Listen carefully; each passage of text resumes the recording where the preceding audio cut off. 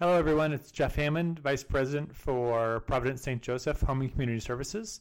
And I just wanted to take this couple minutes here to give you some updates on our year-to-date performance. And I have lots of good news to share. First off, our locations, all of our ministries are ahead of budget for the year through the end of September. So congratulations to everyone out there. This is a pretty unbelievable feat to get every location to beat budget. So I'm proud of you guys. Job well done. From a regional perspective, for Orange County and High Desert, we're 111% of our operating revenue budget, and we're 215% of our annual earnings budget.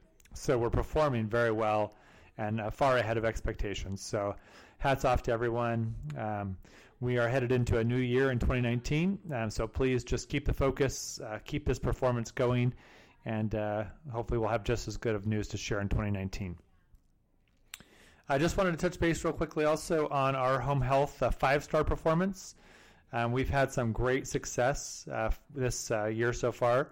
All of our agencies have elevated their performance to above 4-star levels, so that's an incredible feat. We started out the year with several of our locations at 3, 3.5, and everyone's been able to elevate, and several of our locations are now performing at 5-star, which is unbelievable. So congratulations to everyone that's been a part of this. It was a big undertaking to centralize our OASIS processing in Costa Mesa, but we're seeing some really good payoff in that investment, and great work by that team.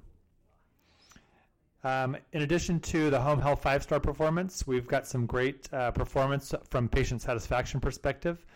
Most of our locations are trending up on their patient satisfaction number. We have some work to do in a couple of locations, but in general, we're seeing a good year and some good performance and nice improvement on patient satisfaction. I think the only potential concern that we're looking at is going into the new year, 2019, is that Medicare has proposed some significant changes to the home health benefit and really changing our model of reimbursement.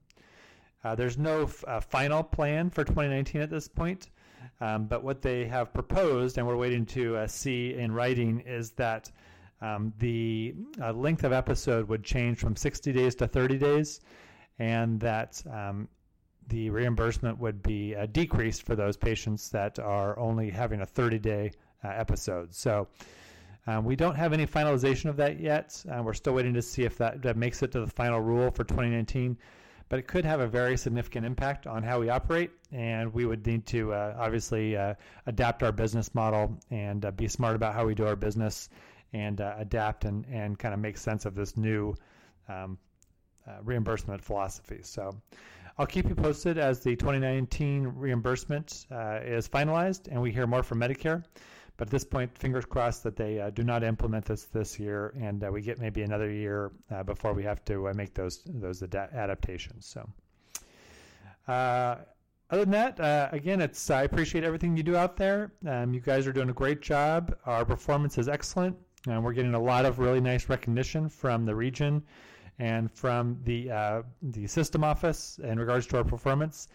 And I owe it all to you guys. You guys make it happen every day. So thank you very much, and I'll be in touch soon. Bye-bye.